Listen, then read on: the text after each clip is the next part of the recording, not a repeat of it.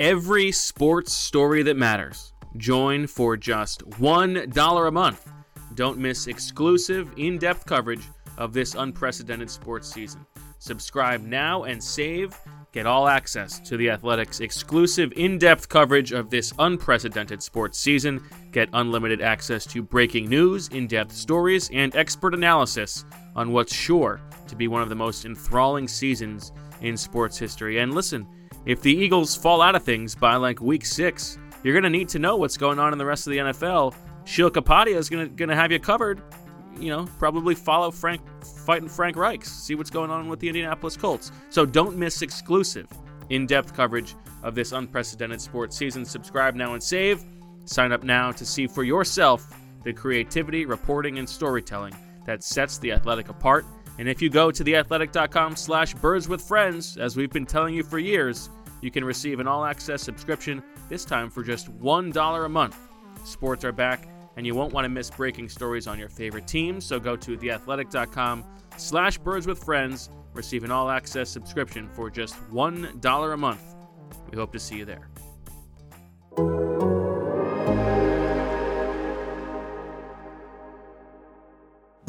Your mother, it's time for another episode of Birds with Friends. Just a trio of feathery brethren weathering any season to see the Eagles eating teams like Scrammy's top with cheese. It's Philadelphia, Bo, Sheil, and Zach kicking it cooler than 3 penguins till Zach runs off with his valet keys. He's a real nuanced goose. Pull up a branch, get loose. It's time for some juice on some Birds with Friends. The early bird gets the worm, but prefers getting turned like a turn on some Birds with Friends. Bo, Sheil, and Zach coming at you with stats and things flapping their wings on Birds with Friends. All I know is Zach said he has a game where Sheil don't read both 7,000 words, and I said I'm in. Let's go. Let's do it. And so the purpose that's what I needed was not to get at least one more reader. Hello, everybody, and welcome to Birds with Friends on a Wednesday evening. Bo Wolf here, Marissa there, and Zach and Sheil too. Sheil, how you doing? Is there a reason that you and Zach are on this pod? I thought this was going to be a solo podcast. Is there a reason you guys are joining me? Zach, taking the big ol' whiff before we started recording 2 podcasts for Mr. Berman yesterday, he said.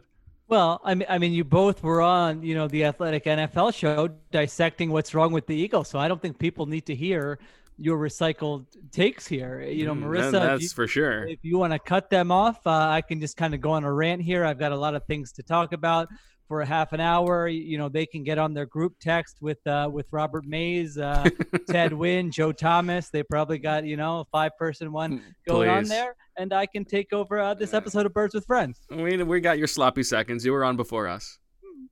When I go on, I was talking about the whole NFC East. I save my good Eagles takes for this podcast. I don't unleash them to the world and then recycle them here. So I better hear some new takes from you guys here. I'm going to be judging. I'm actually going to be listening to what you have to say for a change. Well, it is exciting times here because I think there might be a possibility of some Elijah Riley news this week. Zach?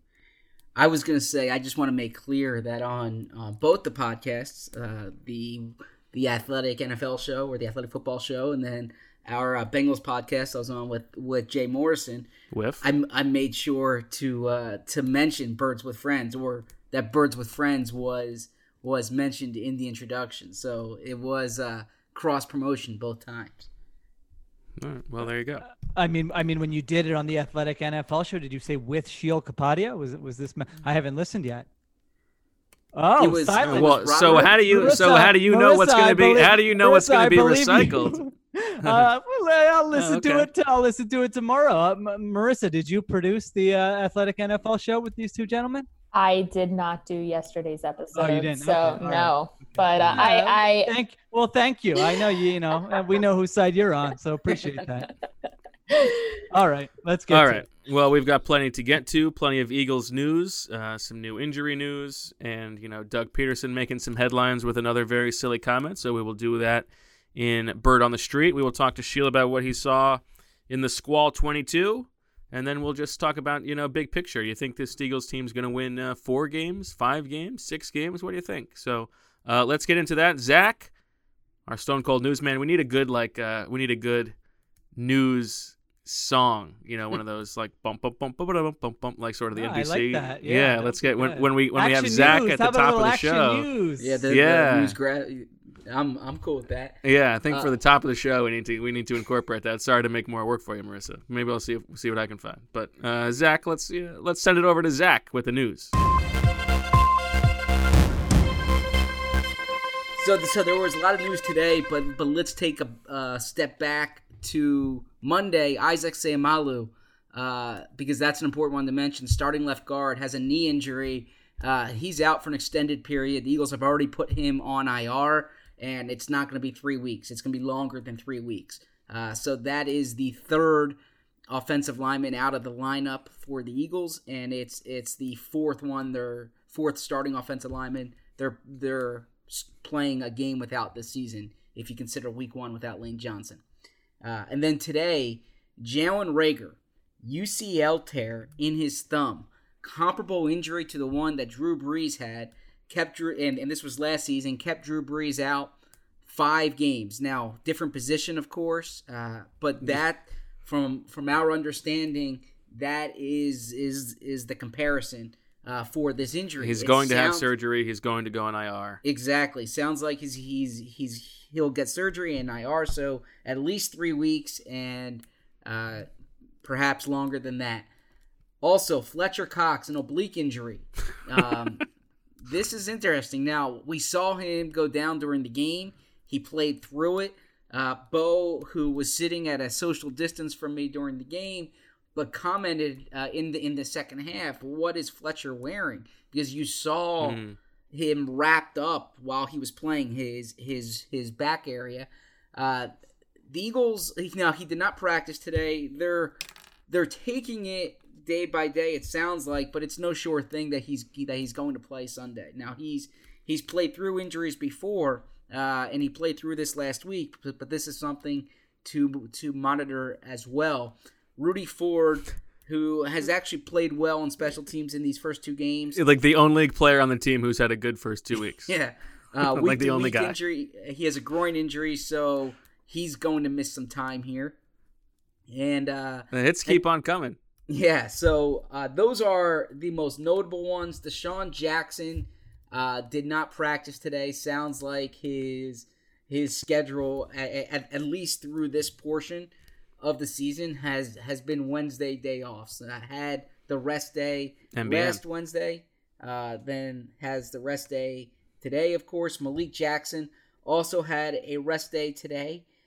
Corey Clement has an illness. He did not practice today. Lane Johnson, limited with the ankle. That seems like they are managing him. And then Jason Kelsey and Jason Peters were both limited today. But that was not injury related. That was rest. So okay, that was page 1. Let's get to page 2. It's gonna be like a 7-hour podcast. My gosh, this is unbelievable. But so the most notable one, well, I guess Seumalo, but I think Reagor is more important. Jalen Reagor, the first round pick, is going to miss a healthy chunk of his rookie season here, and just a real tough injury for the Eagles. Played through it the other day, but needs surgery. Like it happened on that big hit when he left the game. Yeah, and now the Eagles here are going into this weekend, and there will be some moves here in the next few days to get some reinforcements at that position. But as of now, it's basically the skill players they had last year with the addition of John Hightower, their 5th-round pick, and Deshaun Jackson being healthy. But J.J. Arcega-Whiteside, Greg Ward, they're going to be having notable playing time on Sunday, and then Miles Sanders, Boston Scott, and of course Zach Ertz, Dallas Goedert. And then the other thing to note there is Deontay Burnett is a guy that they could promote. They protected him from practice squad. He's someone who could get the call up. Well, let's talk about the wide receiver picture first, because I think that's it's one we've been talking about for a very long time, and this is sort of coming full circle about them not making a move in the offseason for a veteran. But coming off a game in which they played 12 personnel, 80% of the snaps, and Jalen Reagor played the vast majority of those snaps. They're now in a situation where it's going to be Deshaun Jackson as often as you can stomach having him on the field, and then cycling through Greg Ward, John Hightower, and J.J. Arcega-Whiteside.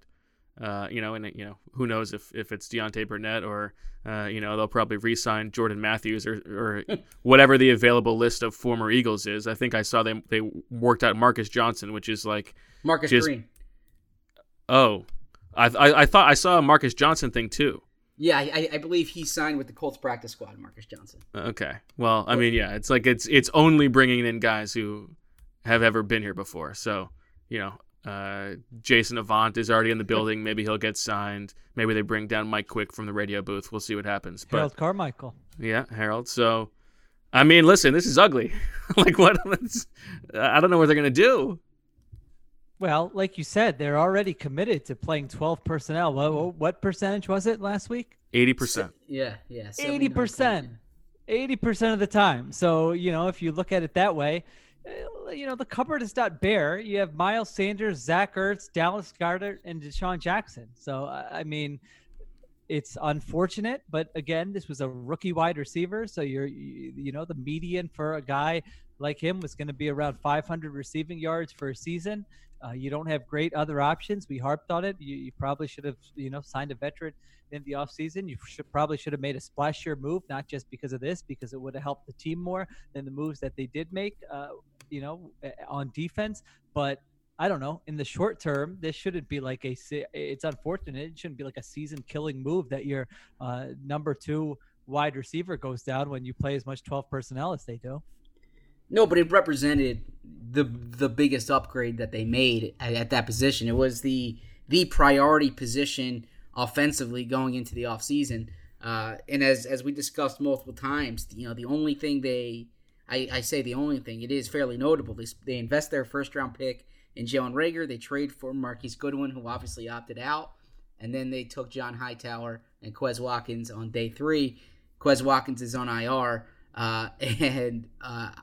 I think you guys are going to laugh when I say this. The big name that looms here is Alshon Jeffrey. They can't get Alshon Jeffrey back soon enough at this point. Well, I mean, it's true. They didn't put him on PUP, so they think he's going to be ready before week 7. So you're right. I mean, the clock is ticking. I mean, he's basically a tight end at this point, given his speed, but so is J.J. Arcega-Whiteside. I think that's the real thing. It's not that, they're losing Reagor's production. It's that if their idea for 12 personnel as like the base of the offense was going to work, I think it was going to rely on having Deshaun Jackson and Jalen Reagor on the outside to stretch the defense, to open things up over the middle. And now that they don't have that, like I think it has to be Hightower who's getting the majority of the early snaps and not Arcega-Whiteside in 12 personnel, just because they need that some kind of threat to threaten the safeties. Yeah, you can put Arcega-Whiteside out there maybe when you're, on early downs when you're running RPOs or more, situations where you're probably going to be running the ball, whether it's short yardage, goal line, those things. But I would agree that third down, playing from behind, 2-minute drill, Hightower definitely offers you some more juice. Now, having said that, I mean, the guy hasn't proven anything yet, but if he's just running straight down the field, at least it gives you that threat of I sent you this clip. My favorite thing that Hightower has done. He played like 8 snaps against the Rams, but on one of those snaps, it was the first snap of Jalen Hurts, and Hightower is the only receiver on the field, and Jalen Ramsey is lined up against him, like pressing, and they just get into a little shoving match. It was like Hightower is the guy who goes to prison on the first day and is told to punch the meanest guy in the face. Jalen Ramsey must have been like, "What are you doing?" Well, you're sort of joking. I loved that. Yeah, I didn't. How about you? You were grinding the tape. I didn't even notice that. He looks off the ball. I respect it. Yeah, you send that my way. That was a great clip. It was funny, right? Yeah, he was good for him. Somebody with a little juice and energy on this team. Thanks for that text, nice to see. No, and the other thing to monitor too here is Deshaun Jackson. I don't want to say he's a part-time player. I mean, he took 77% of the snaps, but he was on the sideline for 16 snaps in the last game, and then was only around 50% in week 1. Like they are monitoring him, obviously. Jalen Reagor took the most snaps of any wide receiver for the Eagles. So he took 85% of the snaps in last Sunday's game. That was 60 snaps. You take him out of the equation. Is it J.J. Arcega-Whiteside? Is it John Hightower? Is it Greg Ward? I know Bo said John Hightower. He gives you the speed, but it's certainly a different conversation when you have one of those three on the opposite side. Well, I just went through this as we were starting the podcast, just finished. So let me tell you, there have been 37 snaps this season that the Eagles have had in their 2 games without Jalen Reagor on the field. These are the different personnel packages there have been. Of those 37, this is great work right here. the most popular was 12 personnel with Deshaun and Hightower on the field. That was for 14 snaps. The most of those came in week 1 when Reagor and Deshaun didn't play together. The next most popular is an 11 personnel grouping with Deshaun, Greg Ward, and Hightower. That was only 9 snaps. Then you go, there's nothing else that has been more than 3 snaps. There's 11 personnel with Ward, Arcega-Whiteside, and Hightower for 3 snaps. There's 2 snaps of 13 personnel with just John Hightower. That's exciting. 2 snaps of 12 personnel with Deshaun and J.J. Arcega-Whiteside. 2 snaps of the Jalen Hurts package. And then 1 snap each of a bunch of random things like 12 personnel with Deshaun and Greg Ward, 12 personnel with Greg Ward and Arcega-Whiteside, 12 personnel with Hightower and Arcega-Whiteside, and 11 personnel with Deshaun, Ward, and Arcega-Whiteside. So it's not like this is something that they have practiced a lot of, but I guess that doesn't really matter. It's only been 2 games. And I thought you asked Doug a good question today, which is basically what dictates what the combinations are. And Doug said, simple answer, game plan. Like the game plan decides how they utilize the guys. And he sounded like the Little League coach saying everyone gets an opportunity. But I would imagine that you want to have kind of your core group. And I'm curious to see who the second receiver is in that core group. We shall see. We shall see. Okay. The other big injury there, you said Isaac Seumalo. And I think this is very bizarre because the first line or the first look at the new offensive line today at practice was Nate Herbig moved from right guard to left guard, and Matt Pryor moved from left guard to right guard, which contradicts the sort of ethos we've heard from the Eagles in the past when they have a guy goes down, which is you don't want to move 2 people at once. I told Zach my conspiracy theory here. Jason Peters doesn't want to play next to Matt Pryor. Yeah, I was gonna say. So I know we're jumping ahead to the Squall 22. Yeah, but I gotta say, I didn't get to watch the week one didn't come out till like Friday, and so I didn't watch week 2. Nate Herbig can play. He was very good in this game. This guy was great. Legitimately good in this game. He was not great in week 1. Like he wasn't quite as. I mean, it was a much better defensive line. But he was good in this game. Naturally, he gets comfortable and they want to change his position. Right, exactly. He and Lane Johnson were crushing guys in the run game with their double teams. I mean, moving them like yards off the ball. I couldn't believe it. I was like, wait a minute. What? Look at Herb. Look at this hole Herbig's opening up here.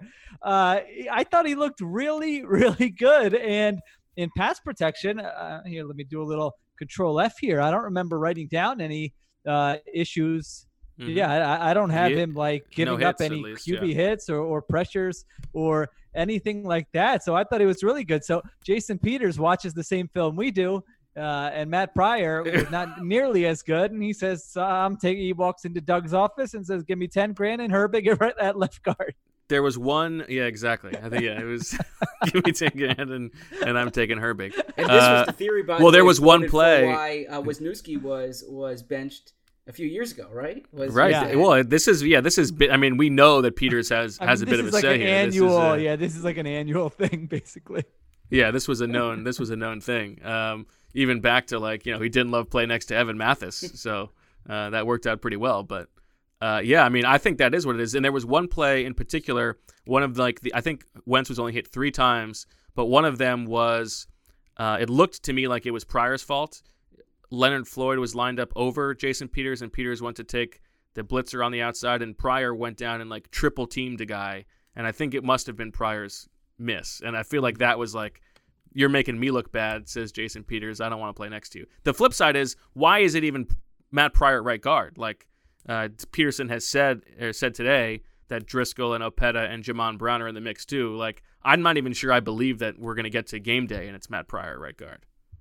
I would agree with that, but we're just speculating on the Peters thing, by the way. Of course, it could be the reason, but we're not reporting anything here or saying we've heard anything. I do want to ask like why you would do that. Yeah. I think they would say that Pryor had more practiced all summer at right guard, but they don't it's not want like Herbig was a field. They've shown us they don't want him on the field. So I agree with you. I think that. Why do you sign a guy like Jamon Brown if not for this situation? Or even if you liked what you saw from Jack Driscoll and think he can play guard, then put him in there. And so it is strange. Herbig and Lane Johnson looked like they had played together, before. Yeah, it was like, good. Like they really were in sync and doing a good job. So I would keep that the same and then figure out who your other best option is at left guard. And like you said, who knows, by the time game day rolls around on Sunday, maybe that it will be what they do.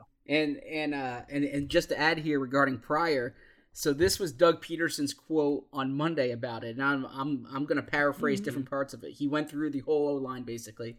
This was said very JP funny. Was improved. Okay, Herbig played really well. And that's no small task blocking 99 and some of those guys on the D-line, but he did a really nice job. So that's Herbig. He said Kelsey did a nice job. Lane Johnson, it was great to get him back, and he did a really good job.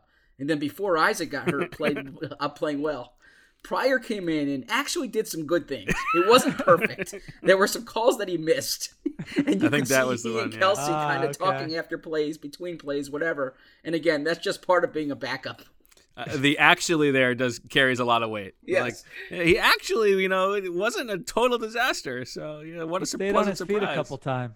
Yeah, yeah. That's really there was also a stunt. There was also a stunt that they screwed up or gave up a pressure or a hit on. It's good because this does tell us. I think the 1-for-1 comparison that Zach has made. This is what the Patriots season would have looked like if Jarrett Stidham was a quarterback. That's true. Maybe.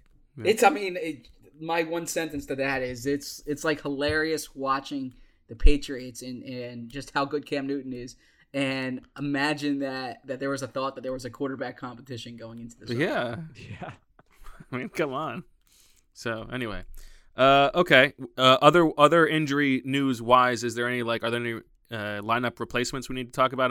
If Fletcher Cox is going to be out, and I think Derek Gunn said there's a real possibility he does miss this game. That's ugly, but I guess that's why you have 3 of the highest paid 4-3 defensive tackles in the league to help. Well, let me jump ahead to some another film observation here. This is one that, usually by the time we do, I know we had some concern doing this podcast on a Wednesday night that our takes were going to be old. I haven't seen this one anywhere. Maybe it has been out there and I missed it, but Javon Hargrave, I saw 93 on a play, and I said, this must be one of the, maybe they picked someone up from I told you he's got a camp body. No, it wasn't his body. It was how he was playing. Yeah. This guy was getting shoved around all over the place on Sunday. Every time there was a big run, 93 was pushed 2 gaps over, and there was a huge hole. I'm not going to crush the guy. He's coming back from an injury. I don't think he is ready to play. Yeah. I don't think he's recovered from that injury. Yeah. Because if the film from Sunday is the guy you signed $13 million to a $13 million a year contract, it will go down as the worst free agent signing of the Howie Roseman era. I'm serious. He was getting crushed in this game. He played 25% of the snaps and didn't record a single stat. Not even that. He was nowhere near the ball. How could he record a tackle? He was getting pushed to the other hash on every run play. It was incredible. So last Friday was the first time that he's taken a full practice in an Eagles uniform.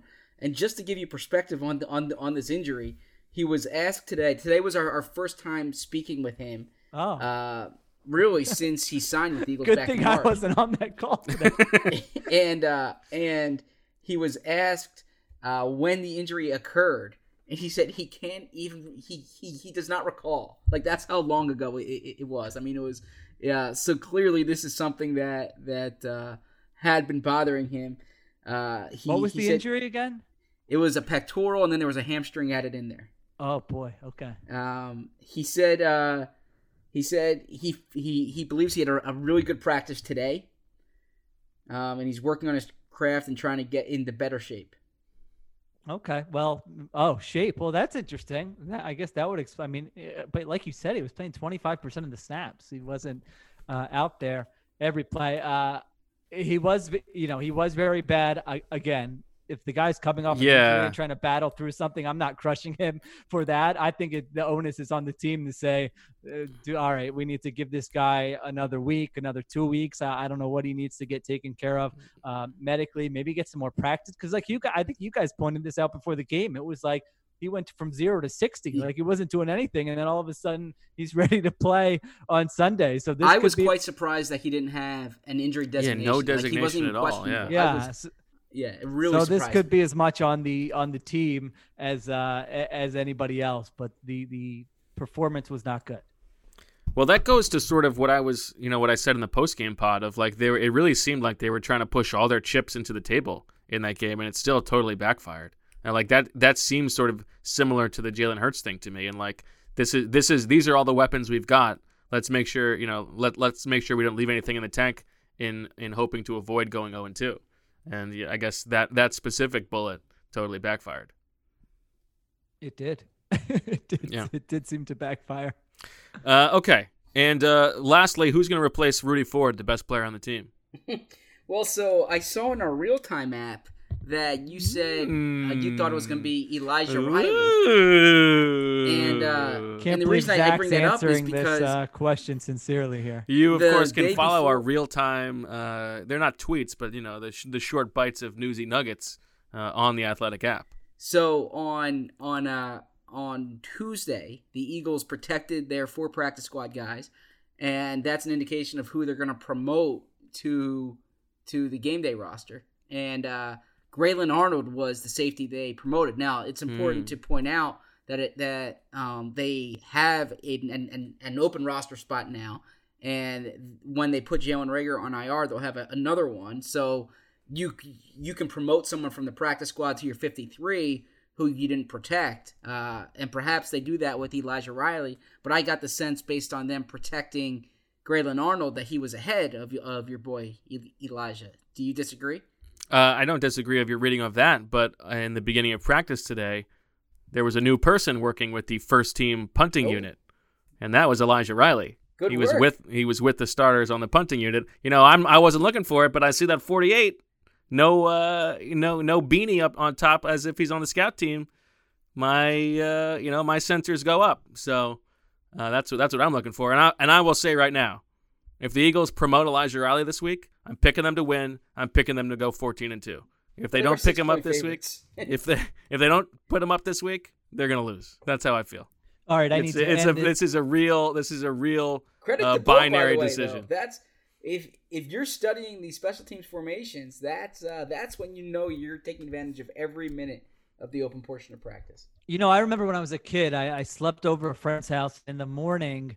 He had to beg his mom to mix cereals, like a healthy cereal with a sugary cereal. And that was very weird to me because my parents were just like, eat whatever you want. it doesn't matter. You're going to have a typical Indian build no matter really what you do, diet wise, exercise wise. But, I still, as I grew up, I thought, I actually shouldn't be eating all those sugary cereals. I know I don't give them to my kids. And that's why that's where Magic Spoon here comes in. Okay, let me tell you. New sponsor alert. Let me tell you, this episode is brought to you by Magic Spoon. We got some Magic Spoon delivered to our house. 0 sugar, 11 grams of protein, and only 3 net grams of carbs in each serving. They sent us 4 flavors: cocoa, fruity, frosted, and blueberry. You know what we did? The kids got all the boxes. They put them in different bowls. They said, Mom, Dad, we're doing a taste test. We had a great family taste test. I got to tell you, the fruity, I'm not going to say the name of the other cereal. You can probably figure it out. It's a sugary, fruity cereal that you might have had as a kid. I sure did. This fruity tastes just like that. It is delicious. It tastes amazing. Honestly, too good to be true. And this is keto friendly. This is keto friendly. Gluten-free. I always thought it was keto too until I was corrected. Go ahead.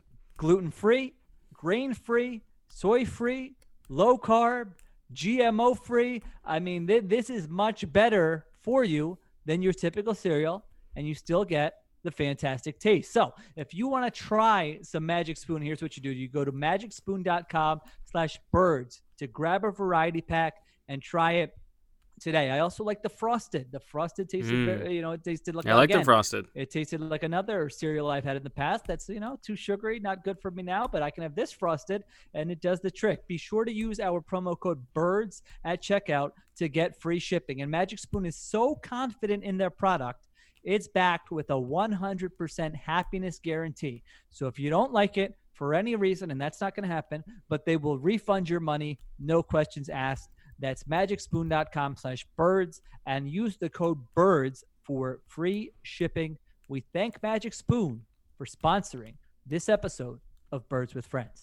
I got to tell you, I went through them as well, and I was sleeping on the fruity. I thought that was going to be my least favorite, and I agree, it was number one. Yeah. Yeah, I agree, it was number one. Love a fruity. Yeah. Okay. Let's get to, I guess, the Squall 22 if we don't have anything else left on the news front. Yeah, I mean, I can't take another hour on injuries here. Let's move on, please. Well, it really would be if we could get Sua Opeta as the starting left guard and Elijah Raleigh on defense. All of a sudden, I'm talking contract extensions for everybody. I'm taking the wheels off. I'm gassing everybody up. Let's do this thing. But let's get to your Squall 22. Where do we even begin here? Let's start with the quarterback, and because I had a question. Zach, I saw in your tremendous piece on Carson Wentz after the game that everyone can read on The Athletic. I think you said something like, he's going to be under sort of the maybe the criticism and scrutiny that he has not seen previously. Well, there was a line like that, right? Yeah. Okay. If Donovan McNabb played the first two games of the season the way Carson Wentz played, would we be talking about anything else when we were discussing what's wrong with the Eagles? No. Do you disagree? I don't. I feel like he has been scrutinized. I don't think to this level. I don't think Wentz. I don't know. I still hear so much about, the receiver could have done this, and look at this personnel and the coaching, and there's legitimacy to all of it, and we can certainly discuss all of it. But this has been they've been legitimately, by every statistical metric, the worst offense, the worst passing offense, and he's been the worst quarterback in the NFL statistically through the first two games of the season. And so we can discuss all these other things. I think it's unlikely that he's going to, be this bad, obviously, the entire season. But if we just take these first two games in a vacuum, it's been like a complete disaster. And I'll tell you the sequence that really concerns me with Carson Wentz, and it's not the interception. The interception was bad. The interception came at a critical time in that game. You guys dissected it well after the game. Zach, I thought the screenshot you tweeted, that's what it looks like on film from the end zone angle. You can see Arcega-Whiteside on the backside post. It looks like there's room there. It's tough to sort of crush him for pulling the trigger on that. It looked like there was an option there. And I thought Doug Peterson's explanation was real. I have no idea what he's talking about. What did he say? It's unacceptable. Unacceptable, and it's the best. But we've seen him. And Wentz said today he shouldn't even. The mistake was even throwing it in the first place, not the way that he threw it, which I disagree with. But this is my concern. So all right, that happens, right? And it's a huge play in the game. The Rams get the ball back. All these different types of things. The Eagles had a chance to take a lead. The very next possession, the Eagles are driving, and they're in the red zone, and it's 2nd down and 8, I believe, and they run a 3-man concept on the right side. And Dallas, I think they showed this on the TV broadcast. Dallas Goedert is running free in the end zone. And that's a play where it really feels like Carson Wentz should be throwing the ball to him. I sent the clip to Coach Flynn, and, he explained that, that's a 3-man concept. Goedert is in the progression there. It's not like he's just running a defender off. And Carson Wentz eats the ball and then throws it away. Then it's 3rd and 8. And I had a quick question about that play, though. yeah, So Jalen Ramsey's looming there. he was, but he was on like I don't know. It looked So if that throw's made, like, I think if he throws it quickly, he hits Goddard. But at the point that there was a point that if you release it a little late there, I think Ramsey closes in.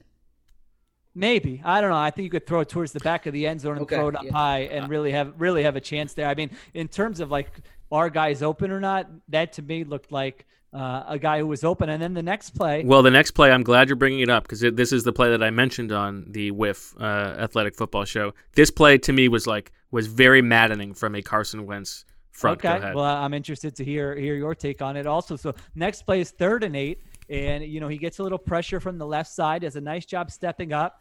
Zach Ertz, I believe, has man coverage, separates. It's like a comeback route right at the sticks. I mean, that is a throw that Wentz makes 99 out of 100 times.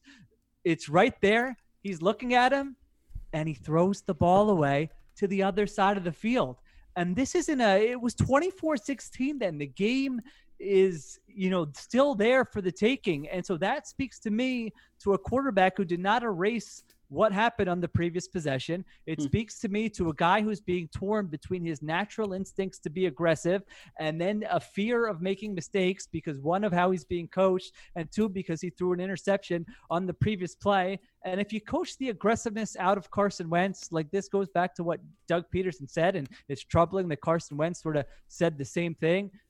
Like, what do you really have here, honestly? If he's going to be a guy who's afraid to make these types of throws that are NFL open for even an average quarterback, let alone Carson Wentz, you're in big trouble. And I don't know if I'm making too much about like one possession, but I thought that was a really bad sequence, a really telling sequence about a guy who seemed like he was rattled, a guy who might have too many different coaches in his ear during the week of practice, a guy who's trying to accomplish different things that are sort of in conflict at the same time. And it really made me worried sort of about what the rest of the season could look like. So I totally agree with that. And it's sort of part and parcel with, what I thought was the overall takeaway from the offensive game plan that I wrote about today, and that it was so much of an overcorrection to what happened in week 1. Getting away from the downfield passing game, sticking to 12 personnel, this bog offense, getting rid of the ball quickly because you were punished for it last week. And last week wasn't bad, like game plan wise. It just needed a little tweak for Carson Wentz not to take like terrible sacks. And it seemed to me like they were beating into his mind all last week. Like, you got to get rid of the ball. You got to get rid of the ball. And there were a couple plays here where like he made the right decision to get rid of the ball. But there were other ones like he definitely missed that Ertz play. And that play was, it's 3rd and 8 from whatever it was, like the 18-yard line or something like that. You can take a sack there. You're not getting out of field goal range. That's a play where you need to make a play. And for him to throw the ball away without being under pressure was like, that is not something we would have seen from Carson Wentz at any point when he was playing at a high level. Have you ever seen him throw the ball away on back-to-back plays? No. I have certainly never seen him throw a ball away like that. Like, he could have even, if he had room to run. Like, he may not have gotten it, but he had room to try to make a play there. That play, I would totally agree, was like, this is a quarterback who I have not seen before as Carson Wentz. Do you think that factored in to Doug's decision to leave the points on the board? Well, that's a good question. Maybe. I don't know. Maybe, yeah, if he sees those two plays. I mean, he's like, he might just throw the ball away on 4th down. I mean, I don't know how else you read it other than he has a voice in his head at that moment saying, don't make a mistake, don't make a mistake, don't make a mistake. Right. I do not want him play. If he's playing like that, like, it's over. I mean, he's got no shot to be the quarterback, to sort of reach his ceiling there. So, yeah, that was the sequence that really stood out to me in this game with Carson Wentz. In addition to that, the accuracy is like a huge issue, and I'm not a quarterback. Our old buddy Hugh. a quarterback guru, mechanics. I don't know why. Have you played quarterback in the NFL?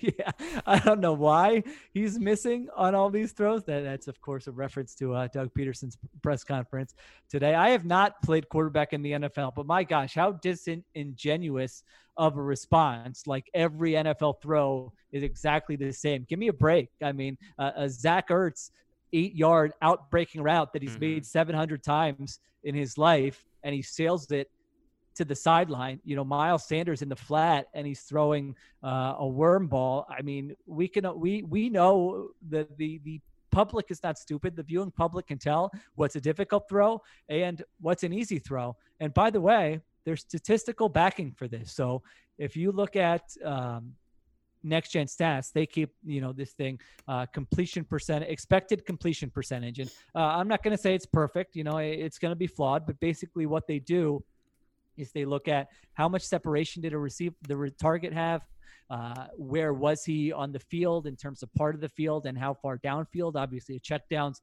harder to complete than a pass 25 yards downfield, and then they look at how much pressure was the quarterback under. And I think there are other variables involved also, but this is all with sort of the tracking data that they have in their shoulder pads. And if you look at Carson Wentz's expected completion percentage, I believe it's in the top 10 league wide. So like this idea that he's making these impossible throws down after down after down is not backed up by the data there. I mean, they have another one that's tight window throws. How often is a quarterback throwing to a receiver who has a defender within 1 yard of him? And he's also, I believe, among the 10 lowest quarterbacks there as well. And so these are, there are layups that he's missing. Anybody who's watching can see this. He's never going to be the most accurate quarterback. We knew that, but this is at a level right now, which seems to be at an all-time low. And until you get that accuracy fixed, it's really hard to get the offense fixed. Are you there? I am. I agree with what you say. I mean, I've I thought you went to sleep. I was trying to pay you back for all these silent pauses. I've seen different theories about, I shouldn't even call them theories, opinions about the direction of his front foot when he's throwing it and things of that nature. I don't know why the accuracy is not there, but I agree that there are incompletions that should be completions. There are passes that would seem to be high percentage throws, and not even that. There are examples of passes where they're receptions, but they're just put in weird spots. Yes. And it takes away from the yards after the catch. There was a pass to Deshaun on the third down, where it was a little behind Deshaun. There was a screen pass to Reagor. Things like that. The screen pass to Deshaun, the ball down the field to Goddard, which he threw as now that could have been a miscommunication as opposed to an inaccurate pass. Yeah, that was a good question you asked today. Yeah, I just asked Goddard if that was supposed to be a back shoulder throw, and he said Wentz probably didn't expect me to. He gave a funny answer because he flexing himself. Yeah, he goes, well, Wentz probably didn't expect me to beat Jalen Ramsey off the line like that. Yeah, so, it was credit to him. He did. For people who are curious what play, it was the 2nd and 10 in the fourth quarter at the 8:40 mark, and Reagor beat Goddard just beat Jalen Ramsey, and it did look to me live like Goddard was slow to get his head around. But anyway, Goddard wasn't looking at the back shoulder, right? And Wentz put a pass that was really nice on the back shoulder, but Goddard turned inside, and then he just couldn't turn his body to catch it on the outside. There was also a play, the first possession, Deshaun had a step on Jalen Ramsey down the left sideline where it looked like, if you're going to take a shot against Jalen Ramsey, it looked like you had a shot there to Deshaun. I think he instead checked it down to Miles Sanders. So, Bo is right. They didn't take a lot of shots downfield. The Rams were playing a lot of 2 deep safeties. And so, they were kind of daring the Eagles to methodically move the ball downfield, which I think is probably a smart thing to do. But there were some opportunities that they had that they didn't capitalize on. Can I give you the spicy Wentz take that is borderline controversial that I was holding off on? Sure. Well, the long history of the grouse is that it's for people who are not sort of talked about in the right way, and sometimes it is race related. And I do feel like Carson Wentz is he has the problems as a quarterback that are the unfounded sort of racist tropes about black quarterbacks in the past. And like if Carson Wentz were Jameis Winston, we would be talking about in year 5, this guy is still, you were talking about mechanical issues in year 5. We're talking about he's not protecting the ball, he's not seeing the field. Like the fact that he is like a white guy is sort of pulling the wool over our eyes a little bit from the way that he should be talked about. Zach? I mean, I think I just think that's true. I think Carson's getting beat up pretty heavily this week. I mean, really? Okay. I don't think Carson's being let off the hook this week, and I said it in our beat back and forth. I think that there were times in 2018 when there was a lot of Nick Foles stuff out there, and then there were times last year when the wide receivers were blamed. I really haven't, and I read everything, and I don't listen to everything, but I listen to a lot. You listen to almost everything. I haven't seen much that has been excuse making for Carson Wentz this week. So I suppose I understand what you're saying, but I think Carson's getting hit pretty hard this week.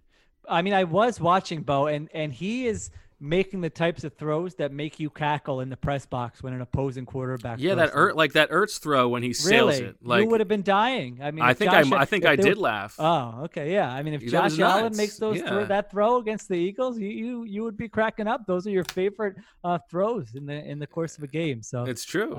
Now, having said all this, it is a 2-game stretch, and so we do have a 56-game body of work before that, where his floor was like mediocre. It wasn't the worst quarterback in the NFL or among the worst quarterbacks in the NFL. So if you want to look at it as a sort of glass half full thing, it's like, all right, he's off to this terrible start. It's, it's probably not going to go up to the point where he's one of the 5 or maybe even 10 best quarterbacks this season, but should it go up at least to a sort of more competent level where he's mediocre and between like the 12th and 15th best quarterback, that probably is still the most likely outcome for him this season. The problem with that is there is some real urgency here. Like the season is very close to being over for the Eagles if he doesn't turn things around quickly. Go ahead, Zach. Just 2 quick things. That first off, in terms of the criticism he's taken, even people who are national voices known to be ardent Wentz supporters like Dan Orlovsky have been critical of him. So I do think Wentz is taking the most scrutiny he has in his 5 years. The other thing, to Shields' point about if this happened to Donovan McNabb. Well, that's also to my point is the precedent here. McNabb had 2 bad games to start the season. Eagles started 0-2. They lost 17-0 to the Bucks to begin the season. Then 31-10 to the Patriots in week 2. McNabb had no touchdowns, 3 interceptions in those 2 games, and it was a bad stretch for McNabb. Now the Eagles rebounded that year to finish 12-4. So we'll see what happens there, but that is like the best case scenario, or close to the best case scenario, for how you turn around a season that starts 0-2. Now, McNabb wasn't outstanding that year. He had 16 touchdowns, 11 interceptions, but I was reading a piece by Reuben Frank about that year, how McNabb went through what Carson's going through now. Interesting. Well, gentlemen, I was wondering about precedent. I assume you're going to be writing about this on The Athletic at some point, Zach, because I think that's an interesting comparison. Or did you just look that up for the podcast? I was reading that earlier when you brought it up. I brought McNabb, but that could have a good spot in the 8-point lead this week. Yeah, not called the 8-point lead anymore. It's not called it's called the Eagles Download. There you go. Yes. Well, gentlemen, talking about erectile dysfunction isn't easy. Usually, we just brush it off or blame ourselves, saying things like, "I lost my mojo," or "You've never played quarterback in the NFL before," or we avoid it altogether with excuses like, "I had a long day at work," or We didn't have a full off-season. It's hard to get on the same page with such a short off-season. But with Roman, it is easy to talk about. With a real healthcare professional who can describe real medication, it's simple, safe, and totally discreet. With Roman, you can get a free online evaluation and ongoing care for ED, all from the comfort and privacy of your home. A healthcare professional will work with you to find the best treatment plan. If medication is appropriate, Roman will ship it to you with free 2-day shipping. The whole process is straightforward, simple, and discreet. Getting started is simple. Just go to getroman.com/birds and complete an online visit. Erectile dysfunction used to be tough to tackle, but now there's Roman. It's as easy to tackle as Zach Ertz. Complete an online visit today to connect with a healthcare professional and take care of it. Go to getroman.com/birds today. If approved, you'll get $15 off your first order of ED treatment.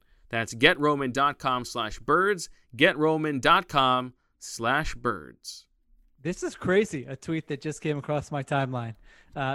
So as we mentioned, did we mention earlier what Doug said about, or have we just been making jokes about it, about the layup thing, right? We mentioned it in passing, but we didn't have a conversation. All right, explain quickly exactly what he said, Zach. Yeah, so Jimmy Kempski asked a very legitimate question about Carson missing layups, and Doug responded, "Have you ever played quarterback in the National Football League?"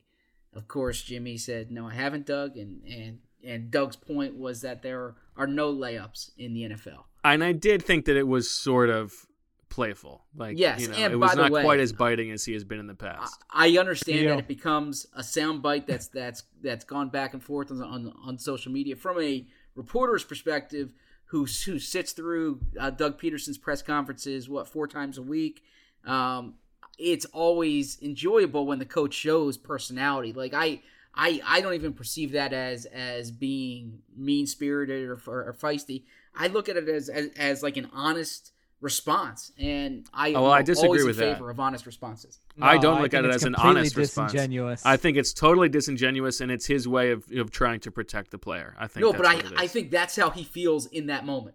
Like you call it a layup. What do you know? I don't know about that.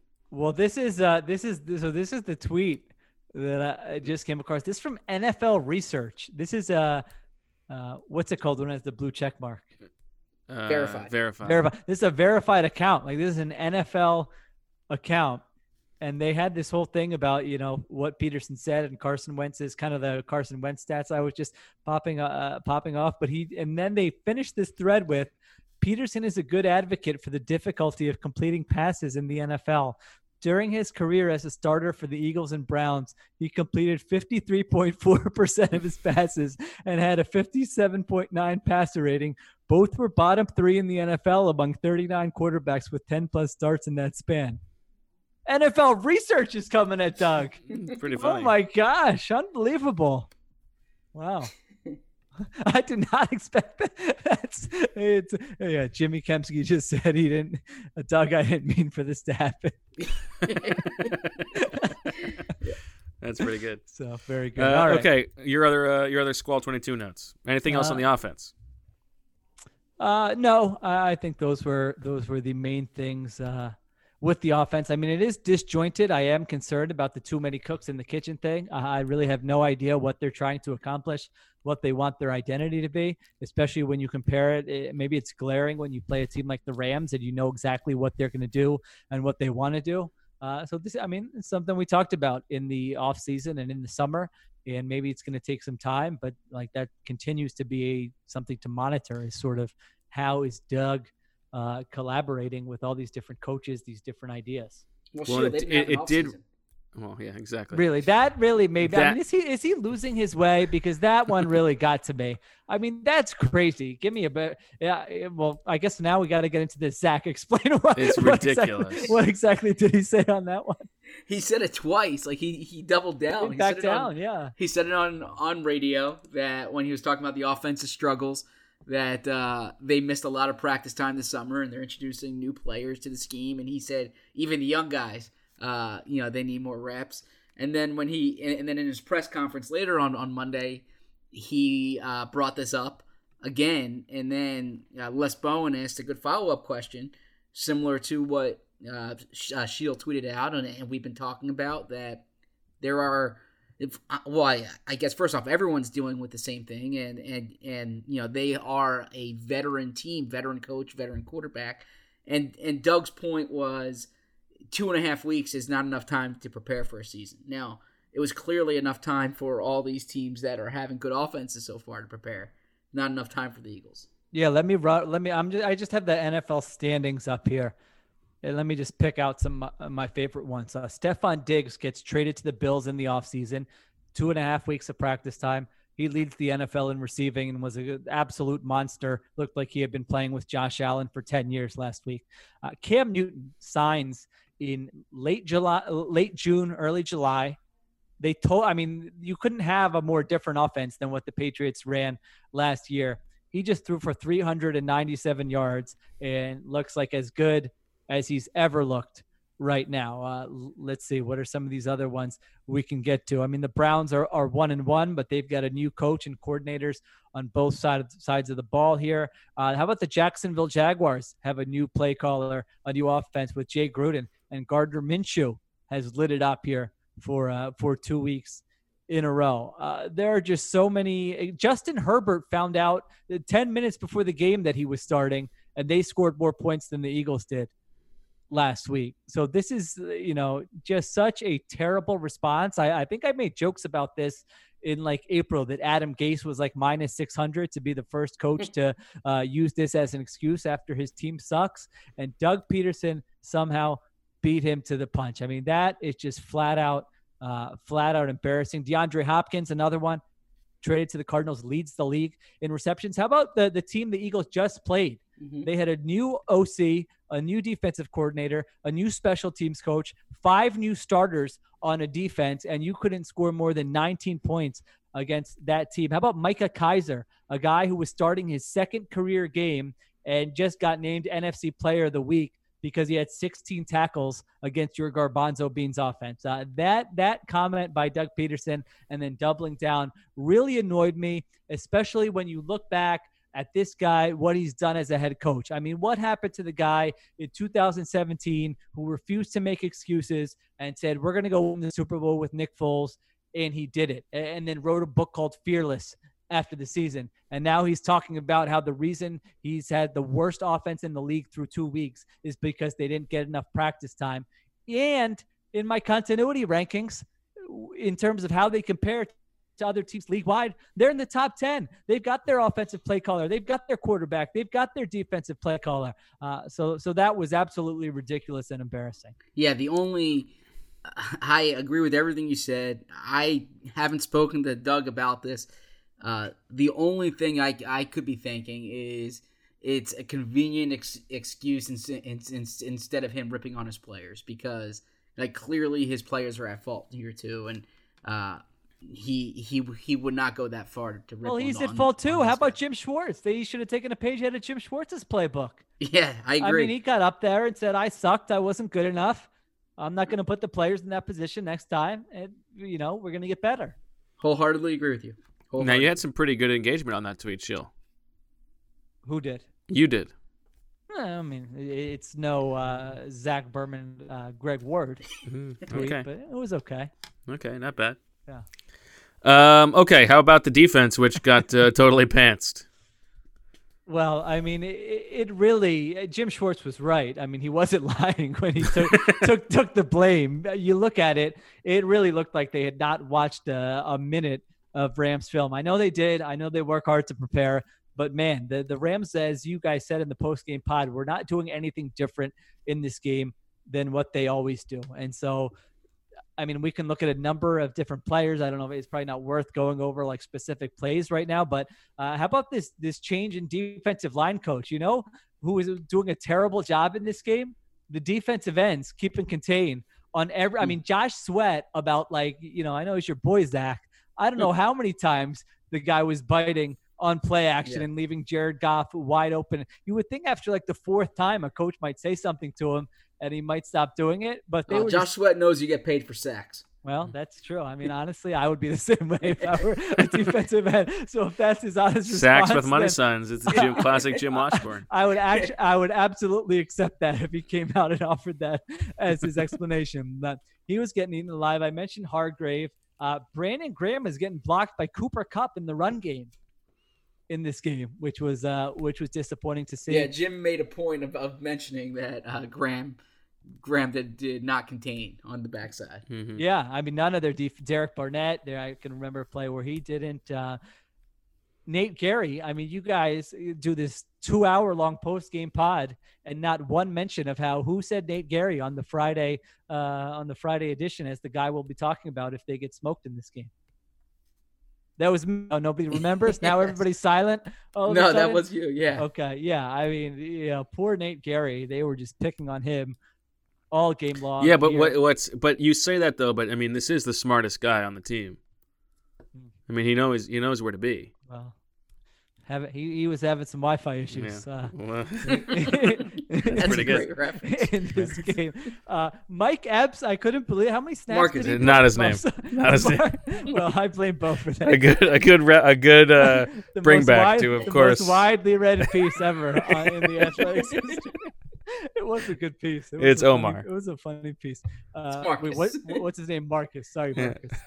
Marcus Epps. I can't believe that about 11 months of that bit finally paid off, and you calling him Mike Epps. That's really good. The payoff. And by the way, every time you watch Marcus Epps out there, well, I should say every time I watch Marcus Epps out there, it looks like Sidney Jones is playing safety. You know, well, that's just because you. I mean, it's like a cartoon of a hungry person seeing like food on everybody. Like that's you just seeing Sidney Jones on everything. He switched to 22 right before the season started, so you get used to watching Sidney Jones for 3 years. Yeah. I couldn't believe as I was going through it and making my notes. At one point, I stopped and I was like, "All right, how much of this 3 safety thing did they play?" I was like, wait, he only played 16 snaps? Yeah, I was just going to say 16 snaps. I've written his name down like 10 times for plays where they're getting smoked. So that is probably not a package. I mean, there was one where it was like a play action to the right, which he bit on that, and then it was a bootleg to the left, and so he's running back to the left. He read the wrong way. And then it was a middle screen to Cooper Kupp back to where he originally was. I felt like he just needed a hug after that play. That was a really tough play. Yeah, they need Will Parks back quickly. Well, yeah, I mean, we'll see. Maybe they need a little bit of Elijah Riley. We'll see if Will Parks is the second coming of Brian Dawkins, because they did. I mean, they told us Nickel Roby-Coleman, as you know, was the fifth best top 5 slot corner, and he was getting cooked. He was getting dunked on as well. So yeah, he's not Patrick Robinson, unfortunately. Yeah. Yeah. So those are some of the defensive notes that I had down. You know, Coach Flynn made this point to me. When you're playing the Rams, you know, they played a lot of man coverage, and he was saying it's really hard to play man coverage against a team like the Rams for a couple reasons, because one is they've got these condensed splits. And so a lot of their route concepts are like rubs and picks that are really going to eat up man coverage that the Eagles have really had problems with for like the last 3 years.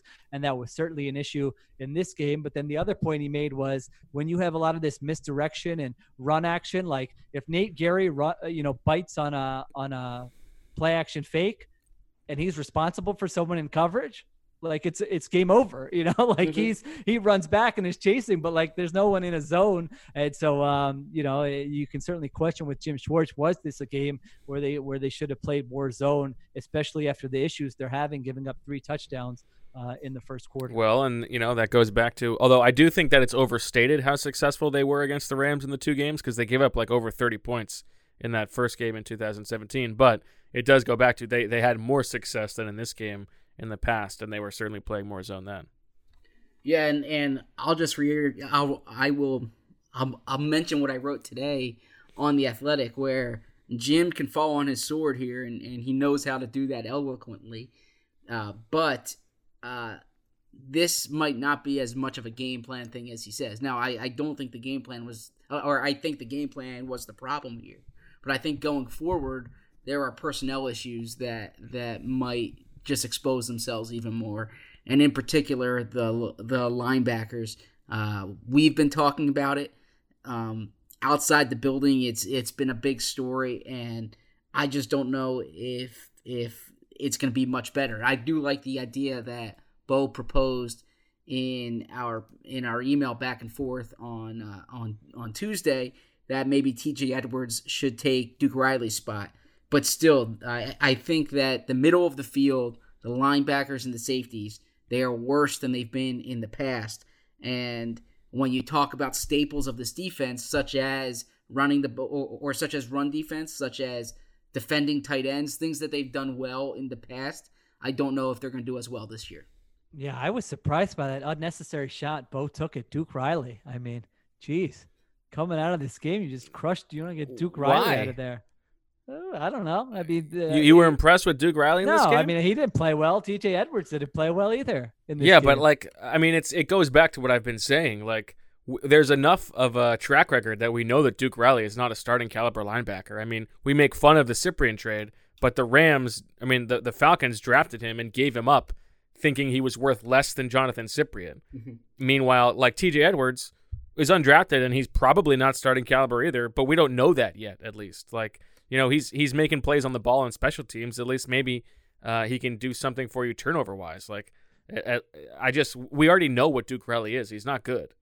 I mean, I think the problem, at linebacker, it's not that I agree with the Eagles' approach that you should not be investing a lot of resources into off-ball linebackers. The issue to me is that you would hope that the resources you do invest, or those day 3 picks, like over the course of a few years, that you hit on someone better than what they hit on. I mean, not to go back to the Rams and make this like a Micah Kaiser, podcast, but they got that guy. I think it was in like the 5th round out of Zach's favorite university. And by the way, the team they're playing this week, I haven't been grinding the tape on the Bengals, but I saw Ben Solak tweeting about how good Akeem Davis Gaither has been for them. 4th round pick. Yeah. He's the guy he was the next linebacker taken after Davion Taylor, and we said, like I said at the time, he was that you could have taken him over Davion Taylor. He's playing early and making plays. Like, yeah. Come on. Yeah. I mean, it's like running back on defense, right? I mean, it's a spot where you should be able to not have to pay a lot of money, but you still want to get a good player. It's not like you don't care if the player is good. And man, their guys were just getting completely eaten up. No, it was one game. I believe, by the way, the Bengals are one of the 2 teams in the NFL with less cap money devoted to the position than the Eagles. I think it's only the Bengals and the Patriots. And I think the Patriots one is a little twisted or warped because of the opt-outs. So that would be a little different if they had everyone on the books. And the other thing is, I mean, if you talk about team building, we talked about this on the Amaze podcast, but they're like Darius Slay. Darius Slay's been good, right? Darius Slay's been good. Yeah, I think he's really good. Yeah. And he's been what they paid for. And guess what? It's made no difference on how good the defense is. So the decision that they made this offseason, that the number one priority needed to be adding a number 1 corner by hook or by crook, we're going to trade a 3rd and a 5th and extend a guy who's 29 years old so that he can help fix the defense. Well, guess what? He is what you thought he was, and the defense is worse. So maybe that wasn't the best use of resources, given that we know that Jim Schwartz has had a middle-of-the-pack defense with bad cornerback play in the past. Maybe you should have used that money and those resources to fix the offense. Which, by the way, I've heard this idea that, they're not really underachieving. They looked at this as a rebuilding year or some other Give me a break. Nonsense. Who says that?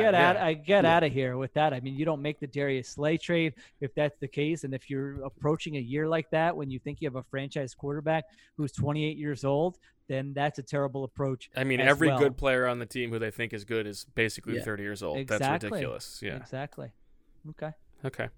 All right. Well, I guess the last question that I told you guys we were going to ask. Water gun to your back. Well, before we get there, I did want to say one thing. Do we have breaking news? Can we get No, week 2 of football is in the books, and now it's time to review the tape, as we all did, and as Bo did very well, and get ready for week 3. There's no better place to get in on the action than with DraftKings Sportsbook, America's top-rated sportsbook app.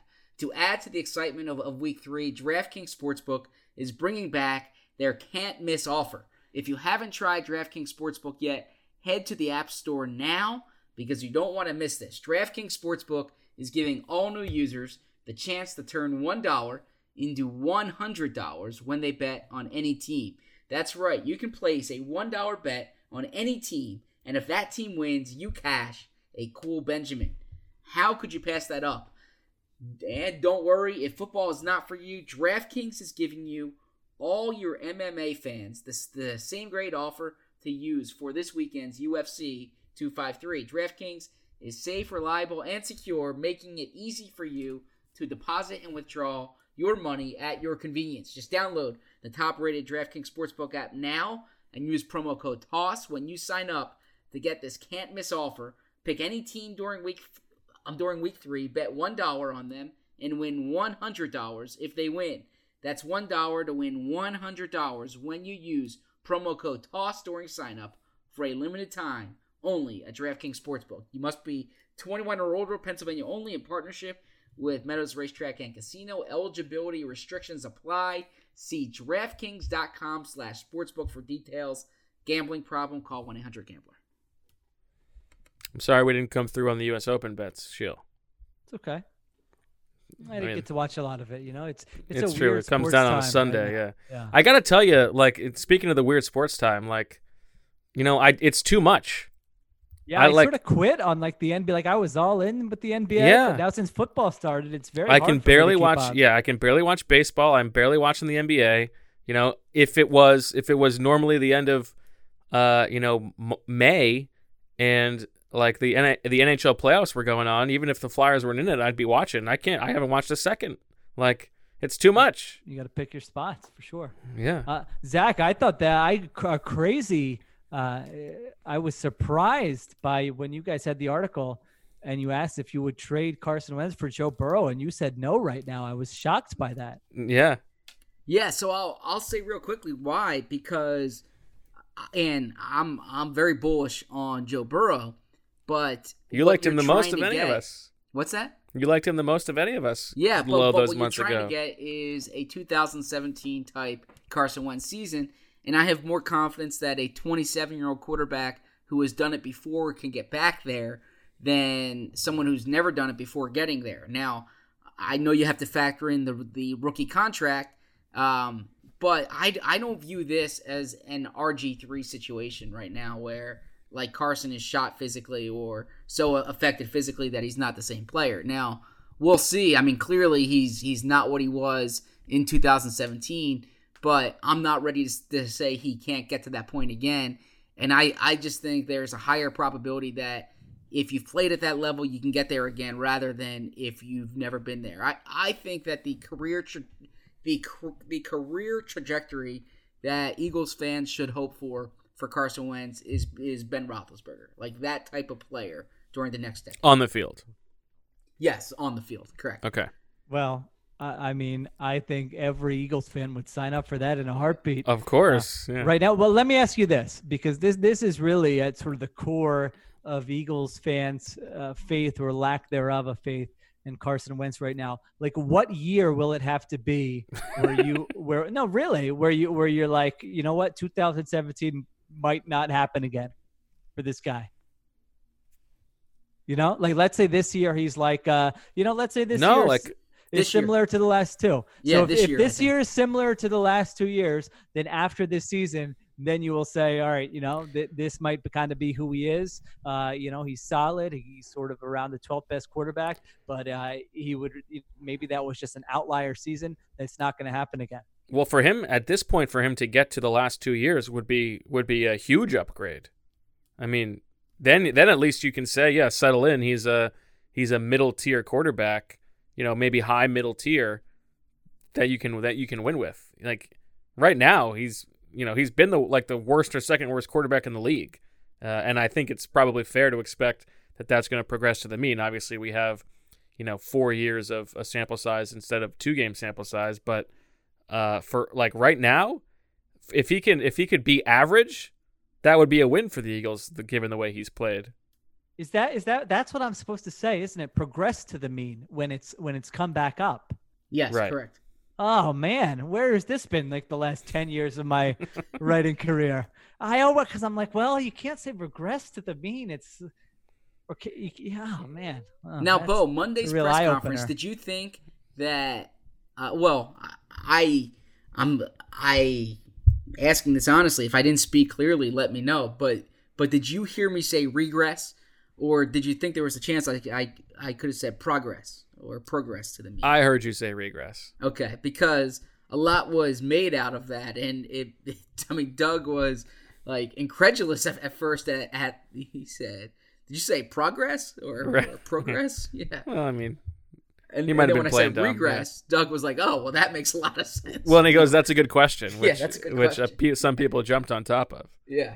I mean, well, I may sound like I don't know. I probably come off as a big Wentz hater during this podcast. I'm just trying to be realistic, but I would do that deal in a heartbeat. I mean, I well, think especially given the contract and the youth, like those ancillary parts. Like, Well, I think Burrow has huge upside. So do I. Yeah. So But what's Burrow's upside? MVP and multiple MVPs, multiple Super Bowl winner. I think. I just think it's hard to say after 2 games that he's going to get to the point that Carson Wentz was in 2017. Oh, I think in the next, I would say in the next 3 years, he will have a season statistically that is better than what Carson Wentz had in 2017. well, it's also you're not just saying like Pastaficios. this guy's. Well, it's not like you're just saying this guy's played 2 games out of nowhere. He's he has the best season of a college yeah, quarterback ever. he was the number 1 overall pick. He had a great Sure. college season. Yeah, like it's not like this guy came out of thin air. He's not Gardner Minshew. Would you trade? All right. Well, we might as well go. Are we trying to end this podcast, or do you want me to run through a couple of these? You know that I'm happy to go as long All as right. you want. This is a And And we classic still have shield. the water gun to our head. Yeah, well, yeah, that's sort of rolled into All the right. same I'll do these. discussion, I think. So, would you trade Wentz for Patrick Mahomes? Of course, yes. Yes. Well, you gotta What go if I through said them. no? Yeah, Would you trade Wentz for Lamar Jackson? Yes. of course. Would you trade Wentz for? Going through here. By the way, Lamar Jackson reminds me of the. It was very funny. This continues to happen on NFL Sundays as Calvin Ridley has a big game. All of a sudden, Falcons Twitter is again like tweeting at me nonstop. Oh, really? Calling me a clown because that tweet is still up there. The tweet, which was a joke, and then it was very funny because it's like my mentions are going like nonstop, Flex, big flex. and then they blow the game and it went totally silent. So I know everybody's rooting against the Cowboys for me, but for me that was lovely. I hope the Falcons lose every single game this year in similar fashion. How about that flex, Zach? Bo is at that media stage where his mentions are blowing up. Exactly. Well, yeah, it's what's people next? calling me. It's people calling me a clown because they just they got sent this tweet that is totally out of context. You know, It's not next he's going to be doing the don't aggregate this. I see out there, all the aggregators please. out there. All right, let me see who else. How about Deshaun Watson? yes. I would take Deshaun Watson. Yeah, I would make that trade. Okay, I would as well. Let's see who else we got. How about Dak Prescott? Yes. You would trade Wentz for Dak Prescott? Yes. Oh, wow. When this podcast first started, imagine if 3 years later you would have said that. You didn't really hesitate. That is interesting. So if It's if close. you're I still think it's close, but yes, I would. if you're considering the contract variable with Joe Burrow, you need to consider the contract variable with Dak Prescott, and the fact that he's unsigned beyond this season. And you're looking at either a tag or playing in a market that has already been set by Watson and Mahomes. I would rather have the cost certainty, and I think this was before I was at The Athletic, but Shield did an analysis piece when Carson signed the contract, and it was basically saying like this deal is going to look. Now, it only looks good if Carson plays well, right? Yikes, that one didn't age well, Yeah, I guess. but Let's the go point delete is that column after this pod. The value of what they're paying a quarterback, a franchise level quarterback on Carson's deal is not as burdensome when you view the way that market has continued to inflate. Yeah, what you're paying Dak Prescott is is the going rate for a quarterback. So I would keep Carson at Carson's rate. All right. What if you were getting Dak Prescott and he just he said, "Oh, that Carson's contract looks pretty good. I'll just take that for the trade." Then that's an interesting hypothetical. I would have to look hard at Dak right now. Yeah, I mean, listen, I know I'm open to the possibility that this is going to sound very silly in 3 weeks, and I'm like a slave to recency bias here. But yeah, give me Dak right now. Okay. By the way, though, I'm going to sound like I am making excuses for Carson here. But I'd be interested in seeing Carson with Dallas's wide receivers. For sure. It's true. Kyler Murray. Yes. But that's fun. Really like he's so fun to watch. Yeah, I really like Kyler too. You get him on the rookie deal. Yeah, probably so. Russell Wilson. Yes. Definitely. No. Okay. I think the Obviously, yes. the no-brainers for me are Kyler Murray, Russell Wilson. Mahomes, Lamar Jackson. Mahomes, Lamar Jackson. Joe Burrow to me is a no-brainer. Interesting. Really? Absolutely. Wow, 2 games. No, it's not 2 games. It's a prospect coming in, and it's what I mean. And then it's compared to what you have information on Wentz. You have 58 games here. Let's stop treating him like he's in his second season in the NFL. So I think what you could potentially have. What about Baker Mayfield? No, I would keep Wentz. You're missing one that I think is an obvious one, and I thought Mike Sando did a really good job with this the other day on The Athletic. Jared Goff. You would trade Wentz for Goff? No, he's asking you. I'm asking you. I would not. No, because that was. I would keep Wentz for sure. Yeah, that was the premise of Sando's column, right? Yeah. I think Goff stinks. I really do. How about Jared? Or I'm sorry. How about Josh Allen? I thought you were going to say Jared Stidham. No, I would Josh Allen. Yeah, no, keep Wentz. I would rather have Wentz as well. What's your answer on Dak, Sheil? That is a tough one. You know what? I think I would lean with you right now. I mean, with Prescott, you're getting durability. I don't think I don't know. Maybe I don't think the lows. That might be wrong. That's recent. Yeah, that's the thing where I don't really know the answer to that. Like, is he less volatile? I don't really know. I mean, and then Zach's point is a good. Like, one. I think back to last year. Like, he Wentz missed a couple throws in that Week 16 game. Like, Wentz was better in that game. Yeah, I don't know. He feels more. Again, this might be recency bias. He feels more like reliable, and that you put the pieces around him. And it's gonna work. I don't know. This might be. Well, yeah. Who's my GM as part of the question too? Yeah, and now, by the way, I don't want to sound like I'm being too hard on Joe Burrow, because I think the world of Joe Burrow as a player. But I mean, Joe Burrow is the apple of quarterback prospects. But Bo brought up Baker Mayfield, and I think that's interesting because the conversation after Baker Mayfield's rookie season was a lot different than it is now. I mean, he had 27 touchdowns, 14 interceptions as a rookie. Looked really good. He had a longer track record of college production than Joe Burrow. Joe Burrow had an unprecedented year, but what Baker Mayfield did over the period of time there at Oklahoma, there was a larger sample size in college, and obviously different physically.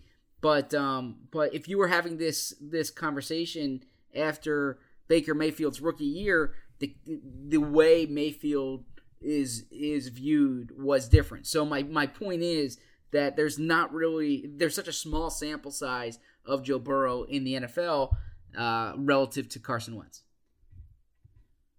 Yeah, I'm still thinking about the Wentz Dak one. I don't know. I'm on the fence there.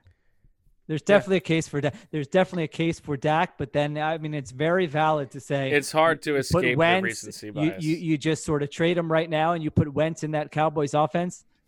Maybe he gets it together and wins the MVP this year. Yeah, I think that's certainly possible. Yeah.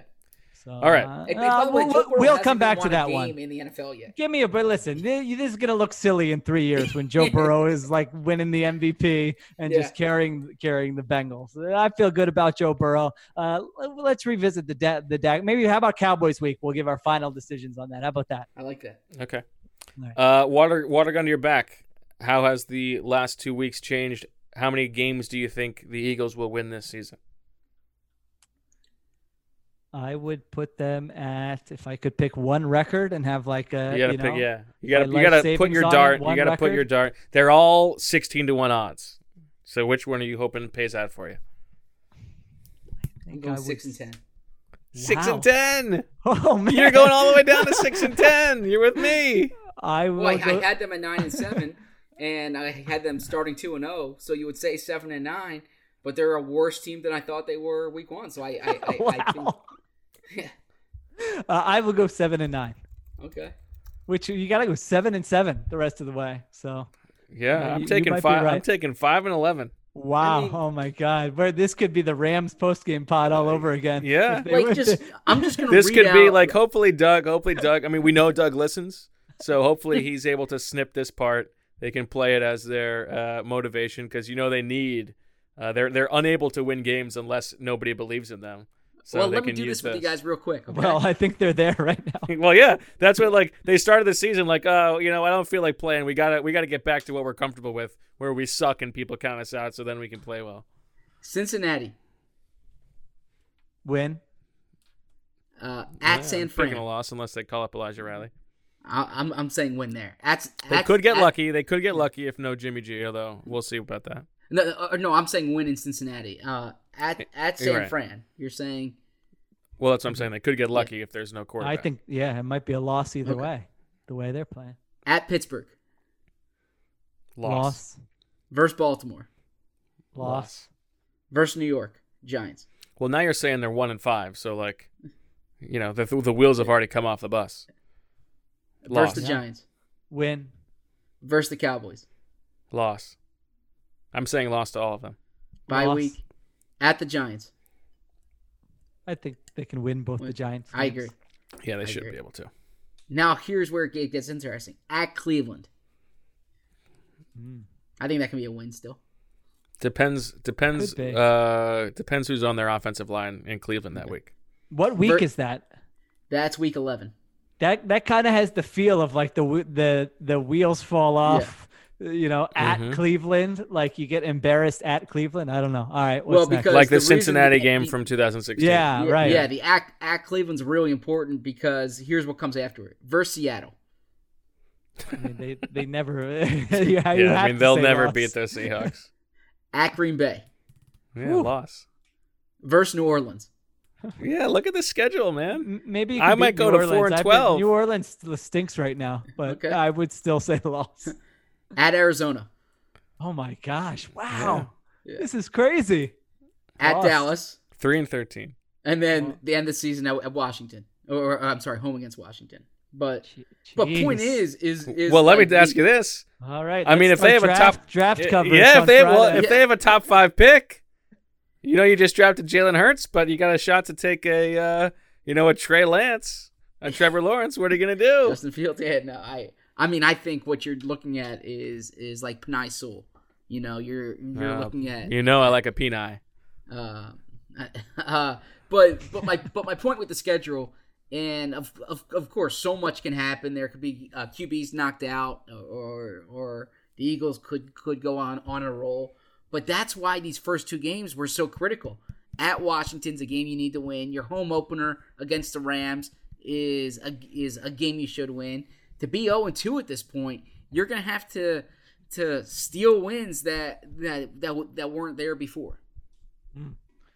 Well, either this was Keep the, listening to the podcast, though, people. Yeah, either this was the Rams post-game pod or we nailed it. Yeah. And so either way, it's really a win for us. If they come back and have a great season, you guys, I know some of the audience still goes back and listens to that Rams post-game pod just to mock us from the Super Bowl season.